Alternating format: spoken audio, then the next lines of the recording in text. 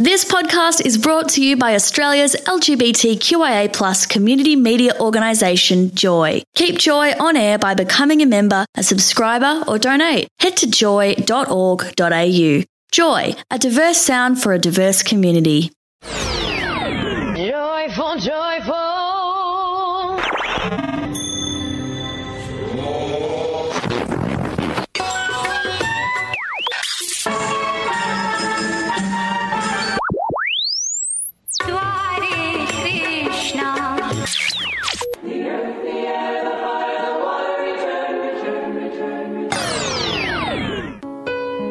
You're in the Spirit Lounge on Joy 94.9. This is the show where we talk about spirituality and sexuality for our community.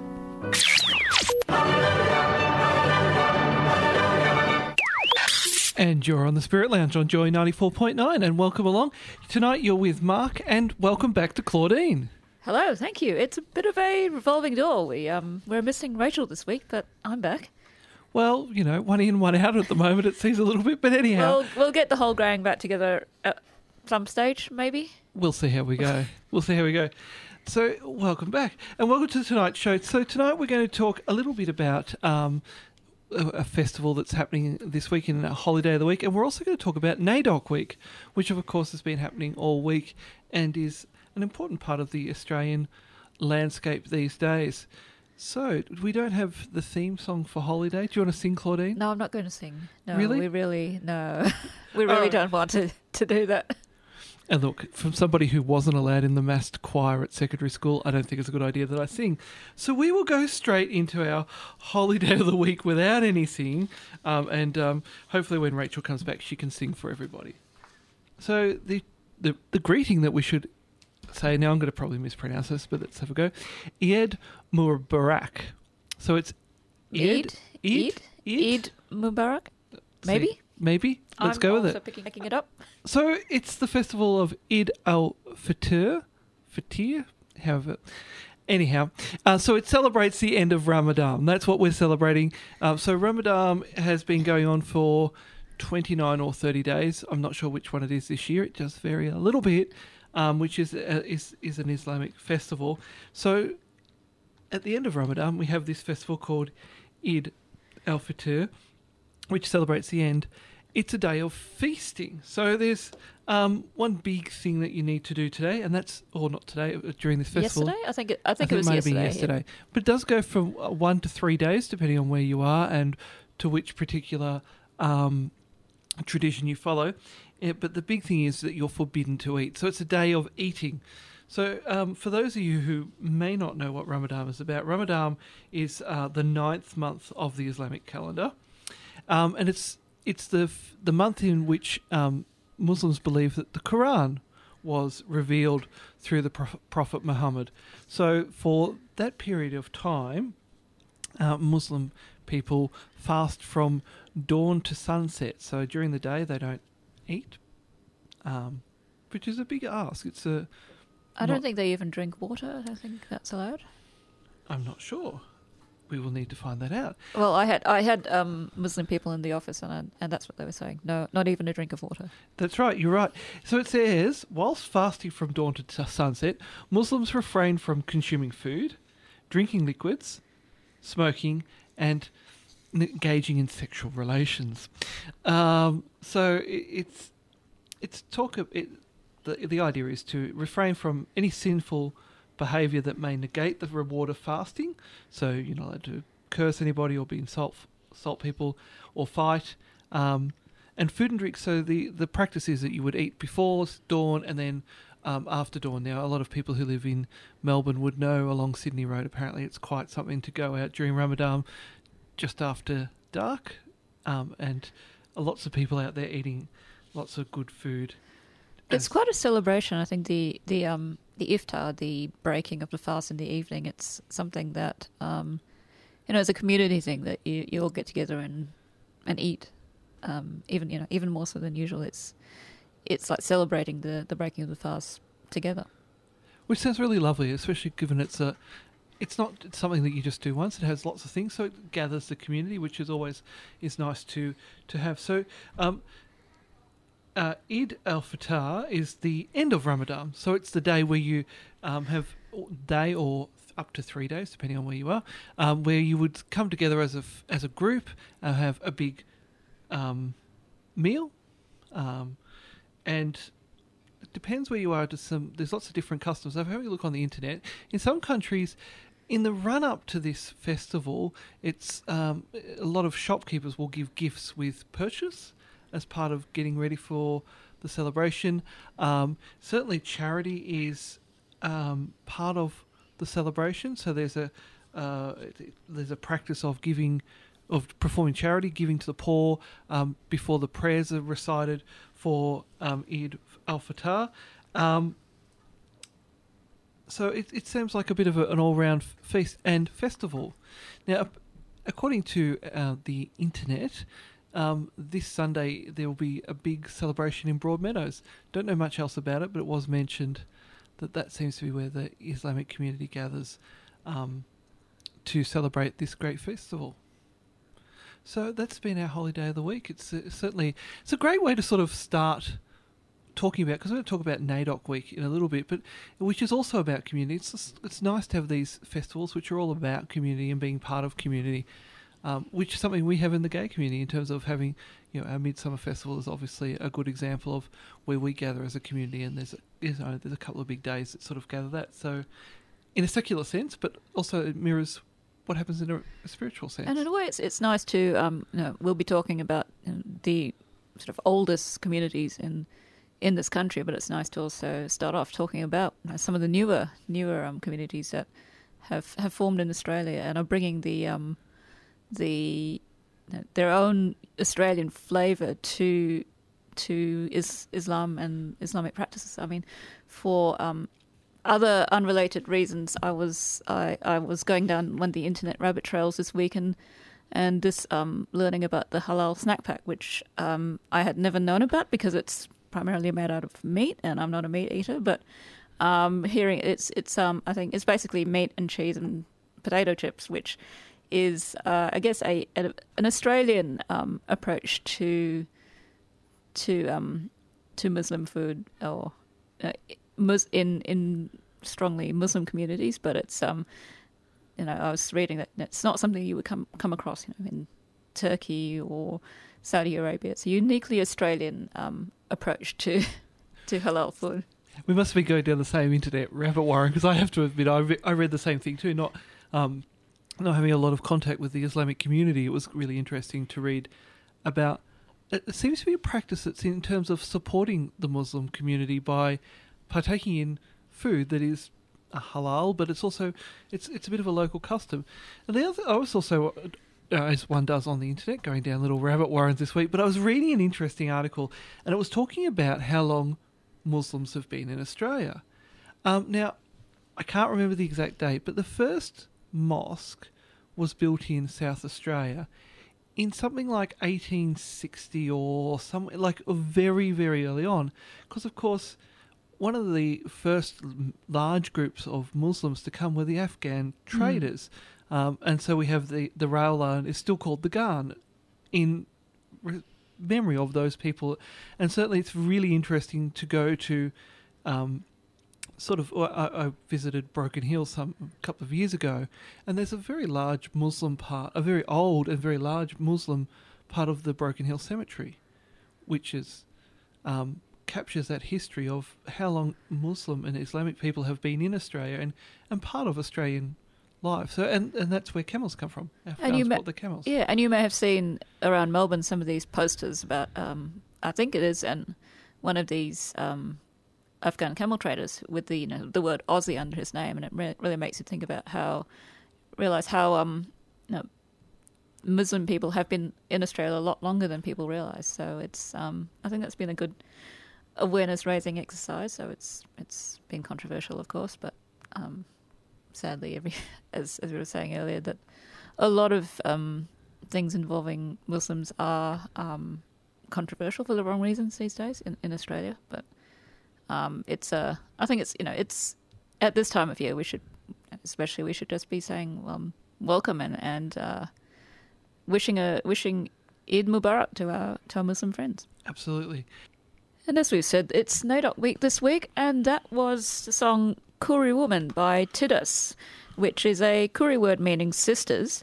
Tidas was a three-piece group active in the 1990s, comprising Amy Saunders, Lou Bennett and Sally Dasty, all Koori women from Victoria who've had their own musical careers, but they were active for only a decade. I think released 3 albums in that time, and have, as I said, had their own careers as well outside of that. Excellent. So it is NAIDOC week, and you're on the Spirit Lounge. So we're going to talk about. I was saying to Claudine, I've been celebrating NAIDOC week for a long time, primarily in my professional life. But I said to Claudine, I actually don't know. I was really embarrassed. I was thinking about it tonight. I don't know what NAIDOC stands for. And I was thinking, this is really kind of embarrassing when, I've been to lots of different things and really enjoyed it, but actually don't know what it stands for. So nobody actually says, this is NAIDOC week and this is what it stands for? Well, usually it's more focused on what the theme of NAIDOC week is about, and it might depend on who. Sometimes we have guest people coming in to talk to us as a group, or depending on what it is. So we're more focused on the individual or what the actual activity is, rather than actually what NAIDOC week is about. So it's probably a good place to start about what is NAIDOC week and what does NAIDOC stand for. I knew it was an acronym, but I didn't even know what it stands for. So the acronym is, National Aborigines and Islanders Day Observance Committee. You can sort of see why nobody really remembers. It's a bit of a heavy title. It is a heavy title, and it's a committee. It's just the name of the committee. Yeah, and I think it was a committee, and so for some reason it's become. They've always had this week of celebration since I think the 1920s, and then that's become the name of the week has eclipsed the memory of the committee, I suppose. But I'm sure there still is a NAIDOC or a NAIDOC week committee, which. There is a NAIDOC, yes, you're right. Yep. There is definitely still a NAIDOC.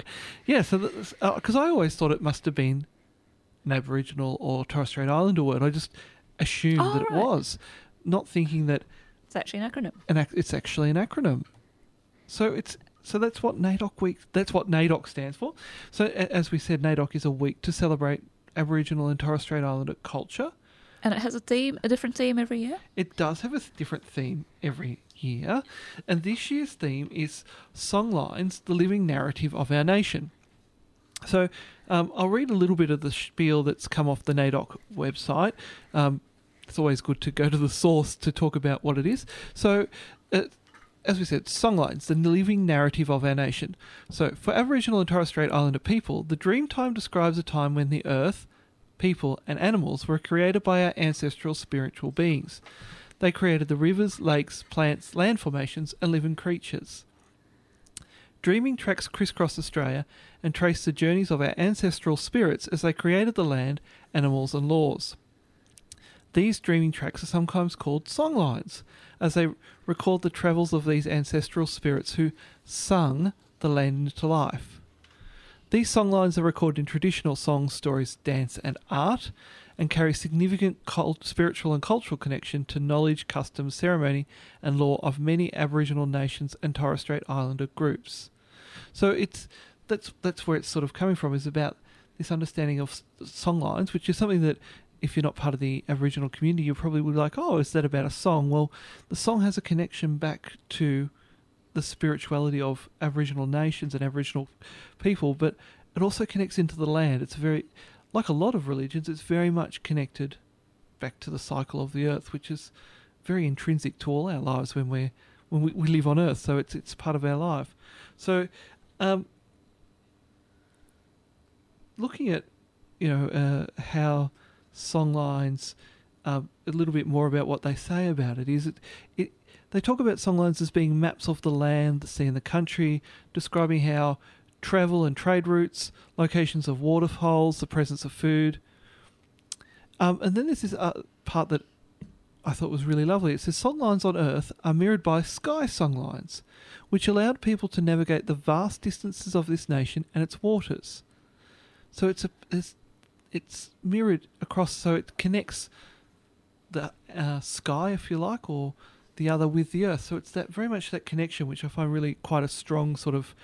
It resonates with me quite well. So the extensive network of songlines can vary in length from a few kilometres to hundreds of kilometres, crossing through traditional country of many Aboriginal and Torres Strait Islander language groups. For example, the Seven Sisters songline covers more than half the width of the continent, from deep in the central desert out to the west coast, while others connect the Gulf of Carpentaria with the snowy rivers near Canberra rather. So it's about connecting country and tribal groups. And, you know, as Rachel and I did last week, and we did an acknowledgement of country, because where the Joy Studios are located, that's on the traditional lands of the Wurundjeri people of the Kulin Nation. And so that's the traditional lands that of the people who lived in what is now Melbourne's CBD. It's actually far greater than just Melbourne CBD. You know, the traditional nations go for quite some time, quite some distance. But it's also, I think that picks up that when we talk about an Aboriginal and Torres Strait Islander culture, it's not a homogenous culture. It's very much about different groups and similarities between groups that are close to each other. But if you took a tribal group from far north Queensland and, say, compared it to the practice of say, the Gunditjmara people, which are based down near Warrnambool, it's quite a different culture. It's part of one. There will be connectedness and there'll be similarities, but they're quite distinctly different given their distance. Aren't there, hundreds of language groups on this continent? There is hundreds of language groups. It's really interesting. I have a poster on my wall at work that talks about. It's actually talking about the nations of Aboriginal Australia, and then it groups it into different areas, and it's quite a colourful map of Australia, because it's quite a lot, and you're, even though it's sort of mapped out and looks all very neat, people who know a lot more than me tell me that that's sort of a representation, but there were certainly crossover points and boundaries moved obviously over time, but just depending on how the two groups were interacting with each other. So so it's quite interesting. So going back to the NAIDOC theme for this year, which is Songlines, the living narrative of our nation, it goes on to talk about Torres Strait Islander group people who are distinct to Aboriginal people. And so it says, through songs, art and dance and ceremony, Torres Strait Islanders also maintain creation stories which celebrate their connection to land and sea. Songlines have been passed down for thousands of years and are central to the existence of Aboriginal and Torres Strait Islander people. They are imperative to the preservation of Aboriginal and Torres Strait Islander cultural practices. And so the theme is inviting Australians, all of us, as one large group of people, which is certainly not homogenous by any stretch of the imagination, to learn a little bit more about the Indigenous culture of Australia and their traditions and folklore and all that sort of stuff, so that we understand much more about this nation that we all coexist in. And we'll certainly be doing that tonight with some of the songs that we're playing tonight. So we're talking about NAIDOC Week on the Spirit Lounge on Joy 94.9, and if you'd like to join the conversation, do send us a text on 0427 Joy 949. Email us on air at joy.org.au, or if you've got the smartphone app, just use the contact button there. You're on the Spirit Lounge on Joy 94.9, where we're talking about NAIDOC Week and some of the Indigenous spirituality and experiences, and we just heard Archie Roach with Down City Streets. And Archie Roach was a Victorian Indigenous man born in Mooroopna in northern Victoria, and he was removed from his family as a young child, and his songs such as Down City Streets and Took the Children Away describe some of those experiences as a member of the Stolen Generations. So in the last segment we were talking about this year's NAIDOC Week theme of songlines and about traditional Indigenous stories and spirituality. But I guess the other side of that is, in the last 200 and so years, since the arrival of most primarily white people and with it Christianity, that's as we all know, I think has been a huge disruption and really turning the world of Indigenous Australians upside down. And that's something that on the Spirit Lounge, as non-Indigenous people who represent some of these other religions, that's something that as non-Indigenous people living in Australia is something that we need to look at seriously and thinking about how we relate to this history of whether we call it invasion or dispossession. Yeah, and it's interesting how it plays out in the more modern society. So, as a young adult, I was friends with an Aboriginal guy who sadly passed away. And so his funeral was one of these places where you could see that real clash of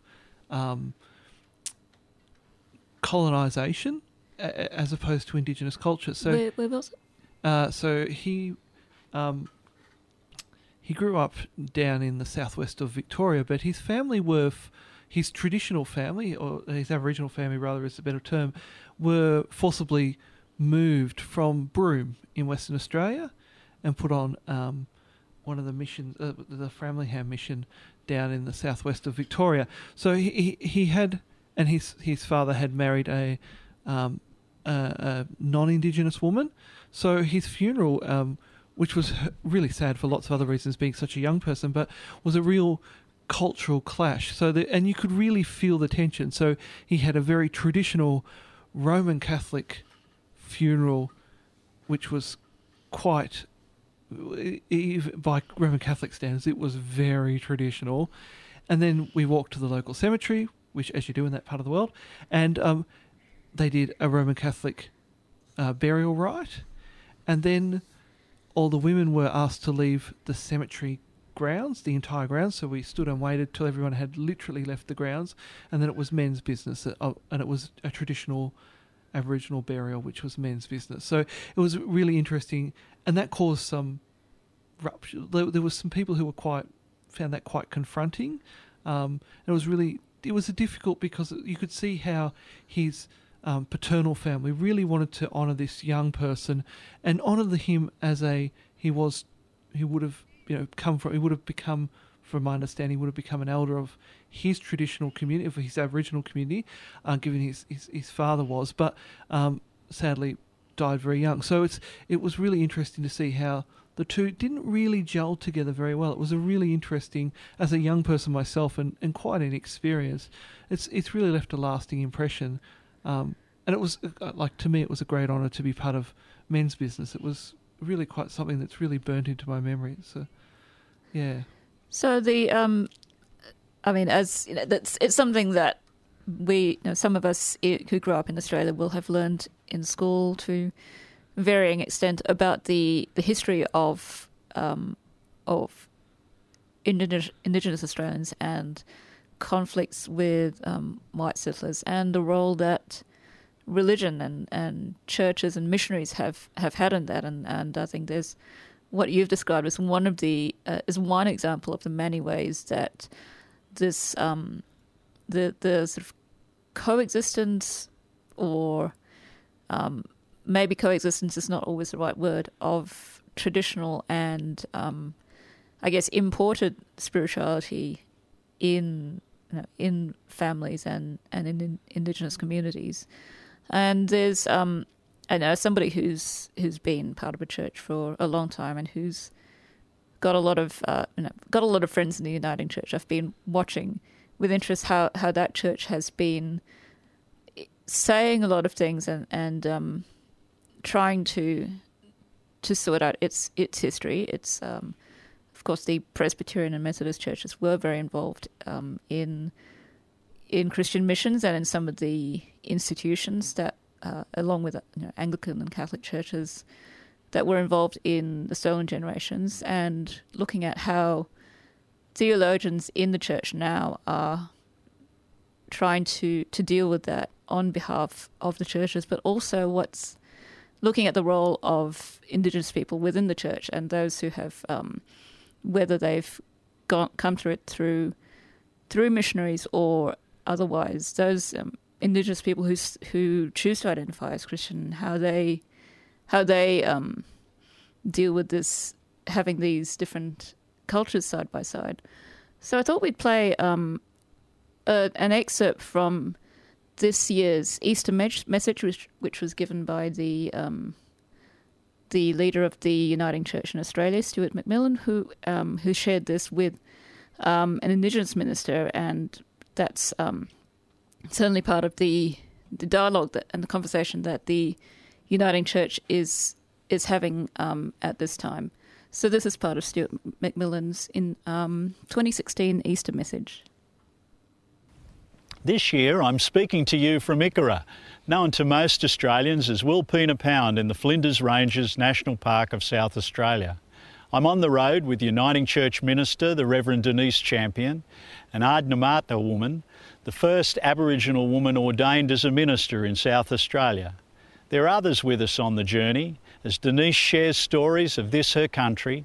Somehow Jesus is present with us as we walk and break bread together. I rejoice, for in the presence of my companions on the road, Jesus has been present for us all. As part of this Easter message, I'd like to ask Denise, my sister, to give a welcome to you to her country and a story of renewed hope. Nanga, hello. My dad used to say, "Anangilangukundake." I'm going on a journey back in my mind. My mum would always ask the question, "Wandangane, where are you going?" Then Dad would begin to tell a story of journeying back home to his home country and back in time. Our ancestors' stories were passed on, stories of hope, of learning to live in peace and harmony with one another, and learning to live with our environment. These stories gave us courage as we journey through this life and hope for the next. Yanakane, this Easter I invite you with us on the journey. The Uniting Church has accepted that the Holy Spirit was present in this land, nurturing and sustaining First Peoples and revealing God to them through law, custom and ceremony before the arrival of the missionaries. Sovereignty and what that means for us as a church is an issue we're committed to exploring with our brothers and sisters in Christ. This is a conversation about renewed hope for Aboriginal and Torres Strait Islander peoples, indeed for our nation. That's why we think it's an important conversation for all Australians to engage in. And that was Stuart McMillan with the Uniting Church's Easter message for 2016. And as he said, it's time to start having a conversation in Australia about relationships with Indigenous people and reconciliation within that. Within Australia, and it's only the beginning, and it's something that, as you know, we think in the Spirit Lounge, or at least I think that Australia really has been taking its very long time coming to this, and it's not something that we can cover in even in an hour, even if we even in a week, but it's something that we are going to be looking at in this country for many years to come. I think you're right, Claudine, and it's been a long journey. I think if I go back to when I was at primary school, we didn't do anything. We learnt the first fleet. Now, admittedly, I was at primary school in 88, which was a lot about post-colonisation Australia. It was a big to-do. So the bicentenary. So we didn't. So I can't remember anything about Aboriginal history at primary school. I then went to a fairly conservative secondary school, so we just certainly didn't do anything about that. We would have more learnt European history. But then when I went to university, I can remember my first real in an academic sense of actually learning a little bit about Aboriginal cultures and societies, which was a real eye-opener for me. So it's kind of that. So I think as you say, we've started the journey, but we've got a long, long way to go. And it's quite embarrassing, I think, that neither of us really can have a great grasp of of Aboriginal spirituality and cultures. We just don't get it. So Australia's on the journey, but we've got a long, long way to go. And I think it's also, for me at least, it's also, I don't want to speak for people that I don't represent. I don't want to talk about things that I don't fully understand. So it's, for me, I want to learn a lot more before I feel confident to talk about these issues. Yeah, absolutely. There's so much to learn, and we're only just on the way. I think I know probably enough to know not what I don't know. I think I'm that far along the journey, so which is kind of a scary point. But hopefully, as I go along in life, I'll learn more and more. You're on the Spirit Lounge on Joy 94.9, and it's NAIDOC week, when Australians come together to celebrate and learn about Indigenous culture and history. And that song was from Little Things, Big Things Grow, written by Kev Carmody and Paul Kelly. And it was recorded by Paul Kelly and the Messengers in 1991, which is probably the more famous version. And this version by Carmody and Kelly was recorded in 1993. And it describes a strike by Gurindji workers led by Vincent Liari at Wave Hill Cattle Station in the Northern Territory, which began in 1966. The strike lasted 9 years and drew the country's attention to the injustice faced by Indigenous workers. And in those 9 years, the country saw the 1967 referendum, in which the Australian people decided to acknowledge the. Well, Aboriginal people were given the right to vote. Was that the actual question, or it's? My understanding, and now I might be terribly wrong, so someone at home might be able to text in and correct us on this. If you know the answer, do text into 0427 Joy 949. But my understanding is that prior to 67, Aboriginal people were classified as fauna in Australia, so therefore they were actually the equivalent of a kangaroo. Yeah, so they weren't recognised as people. People, which is therefore couldn't vote or horrendous. So therefore they weren't able to vote, but they wouldn't have been able to own land. And I wonder whether they were technically owned by the government, which is just like, by modern standards, is appalling. It's hard to imagine, but it's only 50 years ago. Yeah, and that's scary. Yeah, so around the same time, it also led to the Woodward Royal Commission into land rights, and the Gove land rights case, which I think basically supported the concept of terra nullius, which was finally overturned by the Mabo case in 1992. So the Gurindji strike ended in 1975 when the Prime Minister, Gough Whitlam, returned some of the land to the Gurindji people and symbolically poured earth into Vincent Lingiari's hand. And this version from Kev Carmody's album Bloodlines also features Titus on background vocals, so it all comes together. It does very nicely. But it's that gesture by Gough Whitlam is quite... It was a huge moment in terms of Australia starting the step to go forward in terms of looking at what we've done as a past and basically the foundations of what this country's built on, which was terra nullius, and actually saying, well, that's not an accurate view. That was a legal concept that was constructed to enable colonisation, and that's starting to turn, and actually for us as a nation to go, we are home to one of the oldest continuous living culture in the world, and it's the acts of our ancestors in the last 200 plus years, whatever we're up to now, 220 years, whatever it is, that almost destroyed that culture. You know, we talked a little while ago. We had a track by Archie Roach, who was a member of the Stolen Generation, and as Claudine said, he was born at Marupna. Now, for Marupna is home of the Rumballara Mission. And if you go up to Rumballara is still exists as an organisation. If you go up to Rumballara now, there's a museum that talks about the history of the Rumballara Mission and how they were camped by a river, and then they thought this is not the right way to do it, and they upped camp and moved, and then the government went and built these hideous concrete boxes basically, and they waited something like 7 years for a bathroom to be built. It's really quite confronting, and this is not that long ago. They also talk about when the Queen visited Australia. Now, I believe that's in the 50s, maybe the 60s, how they were camped along a river which could be seen. Their camp could be seen from the road the Queen was going to go along, and so they were forcibly moved. So the Queen couldn't see this camp. It's horrific. So you've got that sort of side of the spectrum, whereas you have my manager at my job. She grew up for her very formative years as the daughter of a Wesleyan minister working on an island off the Northern Territory coast.